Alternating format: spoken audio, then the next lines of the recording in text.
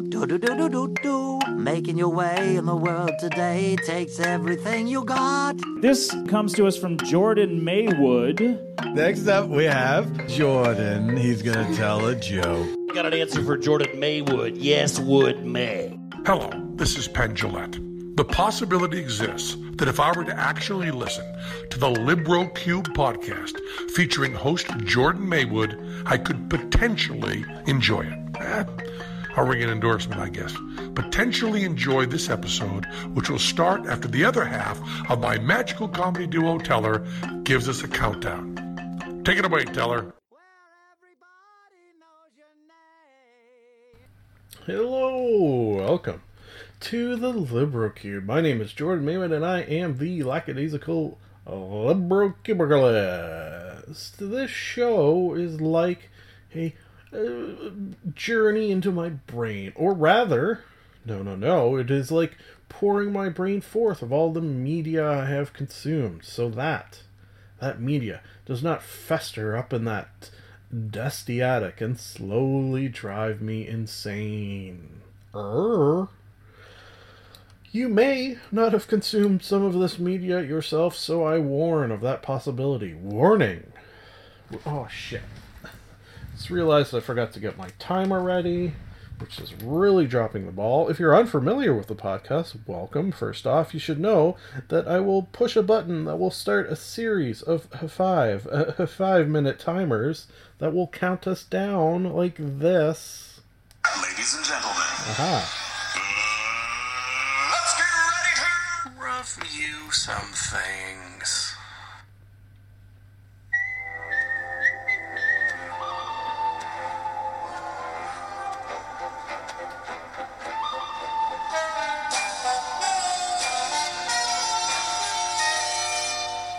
Monologue. Today's movie monologue sponsor is Drums. Thank you for that sponsorship. Movie the first, you will no doubt know if you're following along with the podcast, because I'm watching every single just about James Bond movie in order, which means if you know the last one, you will know this one, which is, oh god, just spit it out already. A View to a Kill. Yes, this friggin' crazy piece of business. 2 hours and 11 minutes. But it flew by with Roger Moore and Christopher Walken and Grace Jones, let's not forget.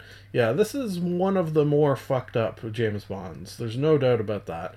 And for that reason, I like it a lot. I think I sort of probably, if I had sat down and thought about it beforehand, would have realized this. The reason I like James Bond is for like the crazy ridiculousness of it. And this one, you know, Christopher Walken, need I say more? I will. Roger Moore. That didn't make sense. An investigation of a horse racing scam leads 007 to a mad industrialist. Who plans to create worldwide microchip monopoly by destroying California's Silicon Valley. Silicon Valley. Yeah, that's a weird plot to read out loud, and it fits because it's a weird movie with a blimp chase. It's not a chase, I guess. Yeah, Christopher Walken, I could watch him probably do anything. I could watch him eat his breakfast in the morning and I think be entertained. And Roger Moore, is this his last one? I'm pretty sure this is his last one. Definitely a little up there in age in terms of how old you think James Bond is. Nothing wrong with that. It's just, for a weird movie, it doesn't detract from. I think if I was to take this movie seriously, which would be impossible, I would want potentially a younger James Bond. So, with that being said, rating-wise, geez, can I go with 5? I really like this one. Yeah, it's just ridiculous. I'd go like maybe 4, 5 if you're in the mood for it, which I was, so 5. And moving on to Fred Armisen, Standup For Drummers. This is a Netflix comedy special with, you guessed it, comedian Fred Armisen, who is a proficient, very much so, drummer. So did a stand-up comedy special with specific regard to being funny for drummers. I can verify, not being a drummer and watching this, that is still pretty goddamn funny. In fact, it's very funny. In fact, I got many laughs, and also just sort of a little cool, perhaps in terms of comedy, a bit of a lull. But in terms of drum history, there's a really cool bit in the middle where he sort of demonstrates drums throughout the ages, if you will. And that was cool, if not funny. So rating-wise, I don't normally bring back stand-up to talk about, because what do you say? But this one I thought I could, because it was very, very specific and sort of a cool idea. Rating-wise, solid 4 to some 5 comedy, and some 3 drum history. Unless you like drum history. And maybe that's why this is called Stand-Up For Drummers, and I'm not a drummer. Thus I demonstrated that it is, in fact, an accurate title. The Woman in Black 2, Angel of Death is a movie the missus and I watched 40 years after the first haunting. Oh man, I wish I had read that. At Eel Marsh House. A group of children evacuated from World War II London arrive, awaking the house's darkest inhabitant. Darkest inhabitant? Can it just be dark inhabitant? Is there more inhabitants that aren't so dark? That's what I recall. That description, like this movie, not very good. Saw the first one. It was the missus's choice, and she will usually lean towards a horror movie, and not liking horror movies as much as I used to. I can't watch the super scary ones, and I can verify, like I have verified other things in this movie monologue, that it's not very scary. In fact, it's pretty dumb. I will say there is a lot, for any movie, of child death. It's like a regular foon up in this house. Okay, so for rating, it's like I didn't hate it, so it passed the time. I like the main girl. She's very pretty as well. We'll go 2.5 with some maybe 3 spots. Okay, moving on to the final film to talk about, which we're out of time, so I'll have to rush, which I already am doing. The Transfiguration from 2016. It looks like it may have won some awards. When troubled teen Milo, who has a fascination with vampire lore, meets the equally alienated Sophie, the two form a bond that begins to blur Milo's fantasy into reality. For a lot of this movie, it does something I like that... could you call it a trope? Yeah, maybe you can. You don't know, and this trope I'm talking about is not this specifically, but it's just sort of this idea. This Milo character, he thinks he's a vampire, and throughout a lot of the movie, you're not 100% sure that he's not a vampire. There's sometimes you think he is, and sometimes you think he's not. And I like that. It's, I'm trying to think of other examples. There's examples of movies where it could sort of go either way, even up until the very end. This one, I will not give it away, but I will say at the very end, we do learn one way or the other what he is, vampire or not vampire. And it's pretty fucked up, this movie. Yeah, that's the other thing I remember. He's like quite clearly suffering after the death of his parents, was it? Yeah. It's a fucked up movie, and as you no doubt know, if you are a long-term listener, I think this is the second or third time I've said this episode. I like sort of crazy movies that I don't see where it's going necessarily, and this was one of them, so I go like a solid 4 or 5. Yeah, definitely, if you like a weird, crazy movie, I think you would like this, because it's a weird and crazy movie.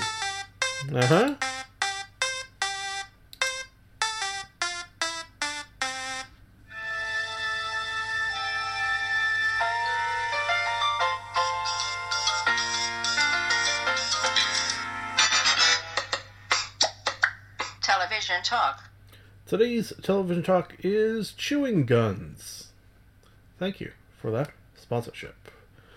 Which we are television talking about the television show Chewing Gum. Oh, I've seen this on Netflix. You may be saying to yourself, all 2 series, all 12 episodes total, which obviously, if it's series and not very many episodes, it is of course from Britain. It is a British television show set in London. It is written by and stars Michaela Cole alongside the cast of Robert Lonsdale, Susan Wokoma, Daniel Walters, and Tanya Franks. The show features 24-year-old shop assistant Tracy Gordon. Wait a second. What was Commissioner Gordon's daughter's name? Was it Tracy? A restricted religious virgin who wants to have sex and learn more about the world. The show... I'm just reading the Wikipedia at this point, which is not something I normally do. Very, very good British comedy of an almost... like I feel there's different types of British comedies. There's like your Offices... maybe your Faulty Towers, and then you'll go the other end of the spectrum, like this, and like the Young Ones, and like a little crazier, and this sort of falls, I think, more into that. Not that Faulty Towers, that had some crazy shit in it, but more on the crazy people spectrum, let's call it. And nothing wrong with that. Which one would I choose? Probably a little more grounded, because of the sort of dry British sense of humor that I've often sort of hypothesized that the Canadian sense of humor is closer to the British in its desire for the dryness that is maybe not there from the American side. But we're sort of a combination of the two, I feel like.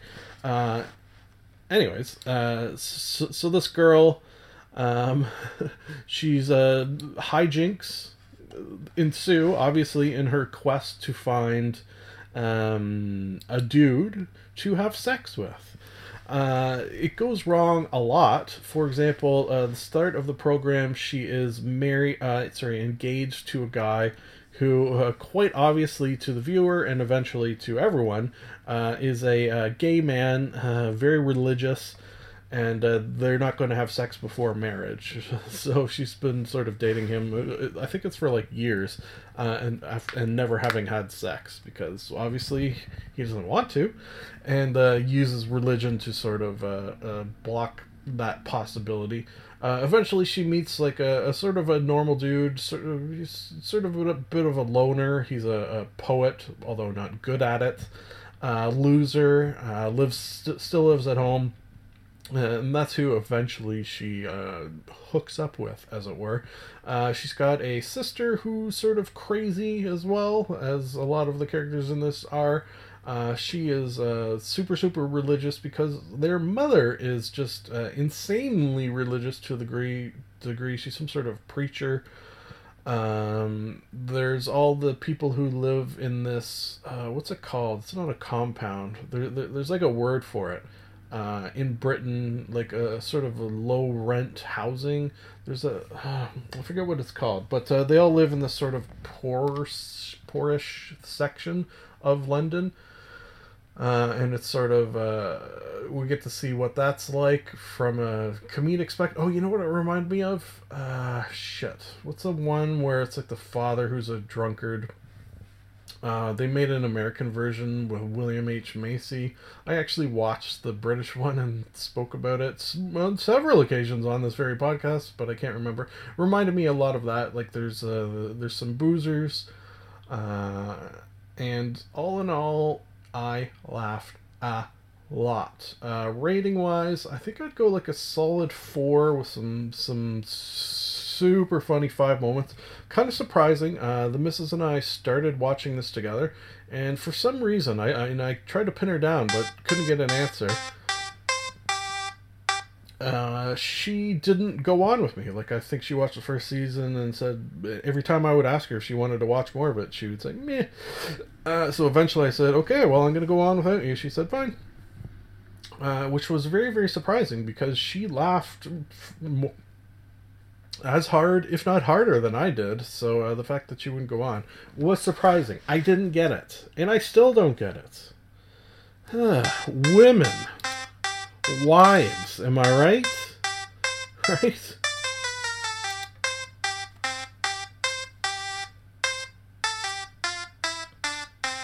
Conan the Librarian. Don't you know the Dewey Decimal System?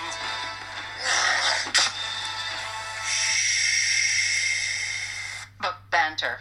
Today's book banter sponsor is the Toyota Quasimodo hatchback. Thank you for that sponsorship. Sponsoring this book banter. Yes, an actual book I have finished reading. Yay. It doesn't happen every week, but I'm going through these at a pretty good pace. When I say these, I mean this series, which takes place in the Forgotten Realms, which is where a lot of D&D related stuff comes from. Specifically, I'm talking the Lost Empires 4-book series. Each book connected in that they deal with fallen empires that used to exist in the Fallen Realms. Each book, though, written by a different author. At least I assume everyone's written by a different author. I'm on the third one, and they all have been, so I suppose I can make that assumption at this point. So right now we're talking book 2, Faces of Deception. This one was interesting. Yeah, compared to the first one, which I think I gave like a 5 out of 5 or a 4 out of 5 too, I didn't like this one as much. But just before I forget, rating wise, I'd still go like a solid 3 or 4 out of 5. What it did differently from a lot of fantasy I've read, which is actually a good thing, is the characters, a lot of the main characters, specifically one in particular I'm thinking of, were not likable.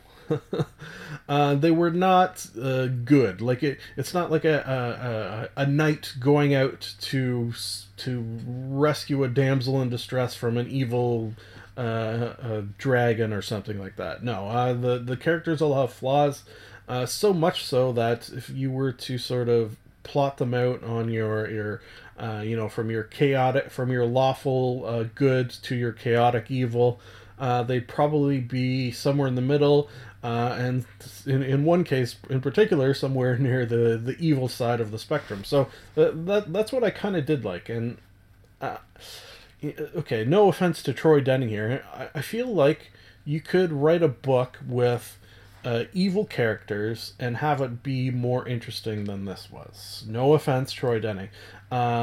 It just made me think that a lot of people who play D&D shy away from campaigns where the characters are evil instead of good, because it can more easily ruin the story. Say you're the DM, you're running a game, the characters are evil, you're trying to set up a story, your characters just run into town and kill everyone. Where's your story going to go when one of the people killed was something to propel your story? That sort of idea. So people often shy away from that idea. When writing a book, you obviously don't have that issue in terms of characters not under your control. So I feel like this could have been a little more interesting than it was. That being said, still good. The main character was sort of super ugly, sort of deformed, Quasimodo sounding. He was sent on a mission from a goddess of beauty, which was sort of a cool idea.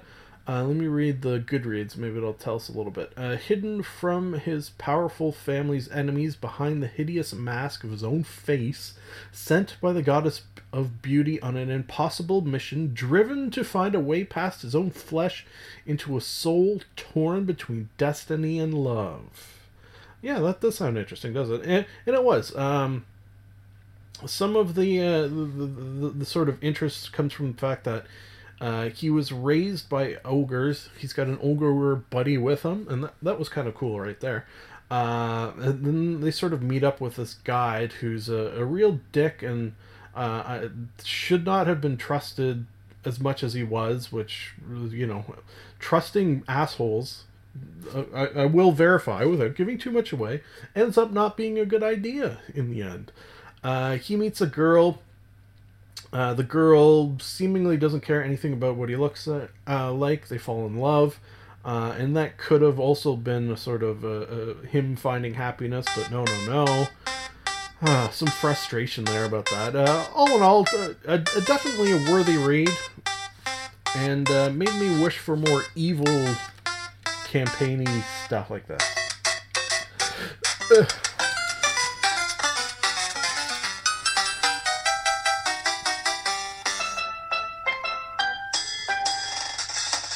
Gabbin. Today's game Gabbin sponsor is Silly Samuel, plenty of hope to spare.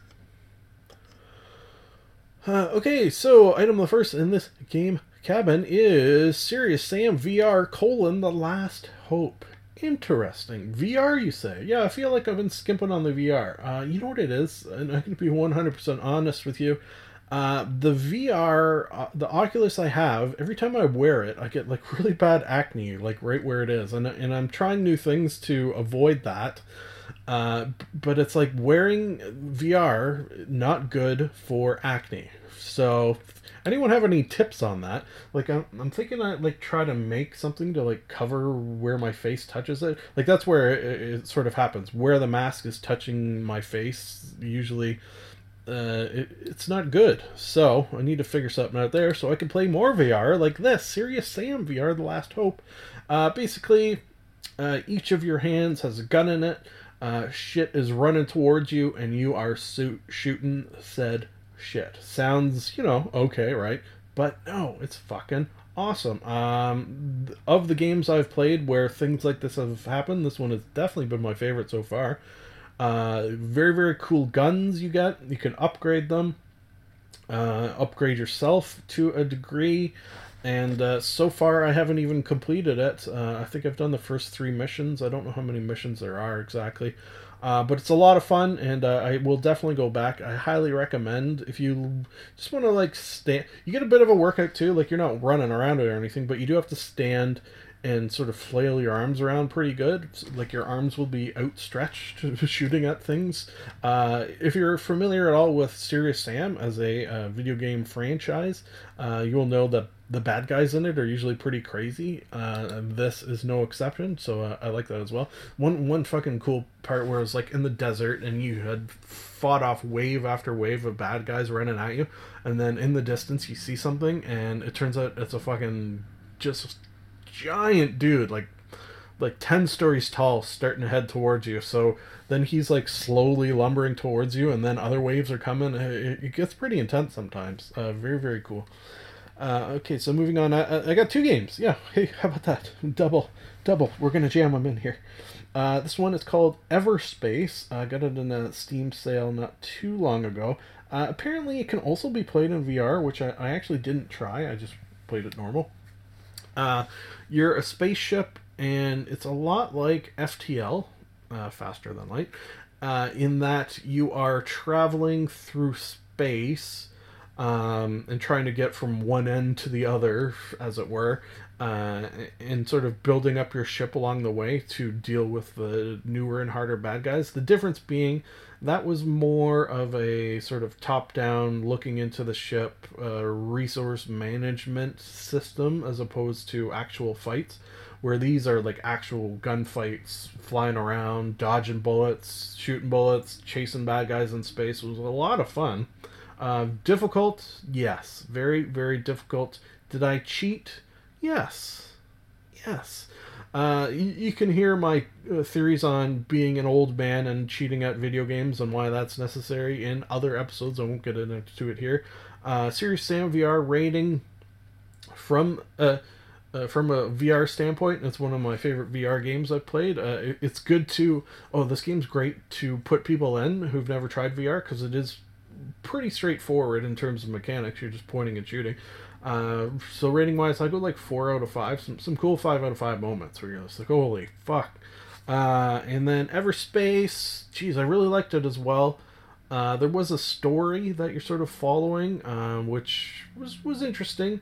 You know what they did actually, which I really liked about the story, is they explained in the story how when you die, you can restart.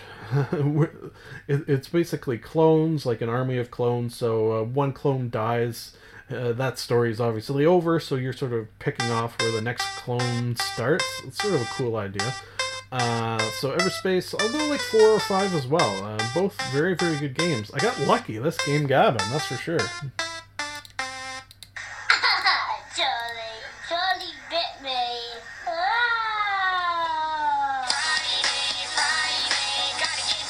Just let me. Is this real life? Internet intercourse. I like turtles. Today's Internet Intercourse sponsor is food. Thank you for that sponsorship. Item the first, Phil Rosenthal everywhere. If you're unfamiliar with Phil Rosenthal, for shame. He is the creator of Everybody Loves Raymond, and seemingly, from many reports and seeing many things with him, one of the nicest men, just period, if not in show business. Wait, let me reverse that. One of the nicest men in show business, if not in real life, period. There, that's better. And he recently has a new Netflix show, which I will speak of. The missus and I are doing 1 episode a week every Sunday. I think we're on the 3rd or 4th or 5th episode right now, so we'll definitely bring that back on a television talk. But he's been going around plugging it, and goddamn, he plugs it everywhere. Every friggin' time I turn around, there's Phil Rosenthal. And you would think, oh man, this guy, everywhere I turned, you gotta be getting sick of him. No! I love him, and everything he's been on has been a goddamn delight. He is like the perfect guest. From talk shows, I think he was on Conan or Jimmy Kimmel, I forget. But where he really shines, though, is on podcasts. He was on, I wrote down some of them. He was on High and Mighty. That was kind of surprising. But maybe not. With John Gabris, famous food lover, both of them. So, yeah, it did make sense that they got together. He's was on Adam Carolla, of course, because they're seemingly pretty good pals. Gilbert Gottfried's podcast, that was amazing. He was on Never Not Funny. Coming in hot. Oh yeah, I actually wrote that. Coming in hot. He came into that and like gave them all the finger when he walked in the door, which is shocking. From if you know anything of Phil Rosenthal, the fact that he would do that is shocking, and it put them all off, and it was goddamn delightful. He's someone who, if he gave you the finger, it would be taken as an insult. It would just be a delightful thing to see and to hear, I can verify. Okay, so enough of Phil. Not that I have got enough, but enough talking about him now. Moving on to, speaking of Never Not Funny, he had on guest Todd Glass. He had on Jimmy Pardo, host of Never Not Funny, had on guest Todd Glass. It was the first episode after his, sadly, Jimmy Pardo's mother passed away. They took a little bit of a break, and when I found out Todd Glass was going to be the first guest after his sort of return from having a break from just trying, anyways, to get over the death of his mother, I thought, you know what? You could not pick a better guest than Todd Glass to be your first guest back after such an experience. And I remember thinking that, and then at the top of that episode, them all saying specifically that this is the perfect guest to have on right now, and it really was. Like, there was some emotional moments at the top, and Todd does not shy away from that, but he also can sort of smooth it over, and by the end you're laughing as well as crying. So it's really, really great. And then we're going to move on from Todd Glass being a guest on that to him being a guest on the Kevin Pollak Chat Show. Yes. See, I'm connecting everything. Phil Rosenthal was a guest on Never Not Funny with Todd Glass. Todd Glass was a guest on Kevin Pollak's Chat Show with Kevin Pollak. You see how that works? Everything is connected in the world of podcasting.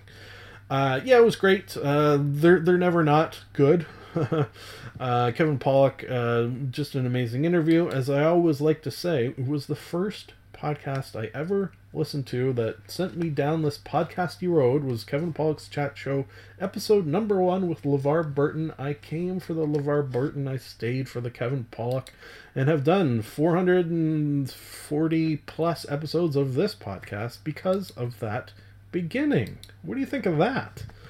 Okay, so moving on to a new podcast that I just started listening to, the Polygon Show. Yeah, Polygon on YouTube has a channel, and they were putting out so much cool stuff that when I found out they had a podcast, I immediately hopped on. It is a podcast of the video game talking variety, which I have a few that I listen to now. This, Kind of Funny Games Daily, and Funhouse. Oh shit! What's the Funhouse one called? Funhouse podcast. Dude Soup. Is that all of them? I think maybe there's another one. Yeah, my sort of podcast listening comes in not too great a variety. It's like comedy, video game, interview. I guess that would be it. Anyways, this one hosted by all women, so that was cool. And a surprise, I didn't know it was gonna happen until like a few episodes in. I'm like, you know what? I haven't heard a dude's voice on this. Kind of a cool thing about that is like I didn't even notice. And my long-time desire to have more women play video games is sort of emphasized on this show, so I highly recommend listening to it. They're funny and I love them. Okay, fine. Final thing I wanted to talk about is the return of DrDisrespect. He got a little bit of I don't know if you call it trouble. Well, from his wife certainly, and I guess his community and others as well. Because he admitted to cheating on his wife. Not great. Like with PewDiePie, his last sort of main thing that sort of... Oh, yeah. How do I talk about this? PewDiePie, and I did speak about this on the podcast. I used to watch him all the time. He did some, dumb things, admittedly dumb things, and I continued to watch until one day he dropped an N-bomb that was done with such malice that it sort of hurt me. And from that moment on, even if I did, and I will admit, and did admit, that I tried to watch the odd thing after that, I would just think of him saying that, and I couldn't watch it anymore. So... when this happened to DrDisrespect, when he made this happen to himself by cheating on his wife and admitting it live on stream, I sort of had that same thought. Would I be able to watch further things with him? And I think I can. What does that say about me? Probably not good things. I'm more misogynistic than I am racist. Jesus Christ, that's a good realization, isn't it? Fuck.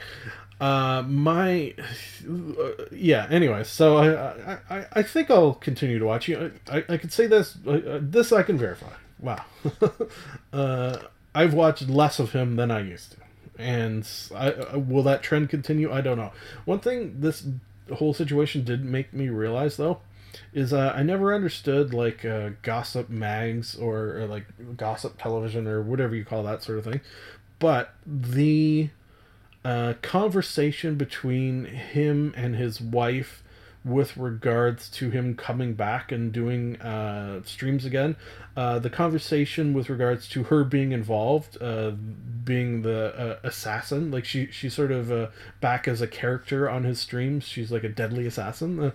So seemingly they've worked it out, and they have the sort of cool dynamic between them that they were able to work it out and have her sort of involved with the streamed and the sort of assassin persona, because he, of course, is a persona as well. So, what was I saying? Oh yeah, the whole gossip thing. Like, I never would have thought I would have wanted to see people's private behind-the-scenes conversations. That, I think, is what happens on those gossip mags. But in this case, I really would have liked to be the fly on the wall and sort of hear how they work that out. Because it's sort of a fascinating thing to try to come back from. And the fact that I wish I knew what happened behind the scenes makes me feel a little dirty.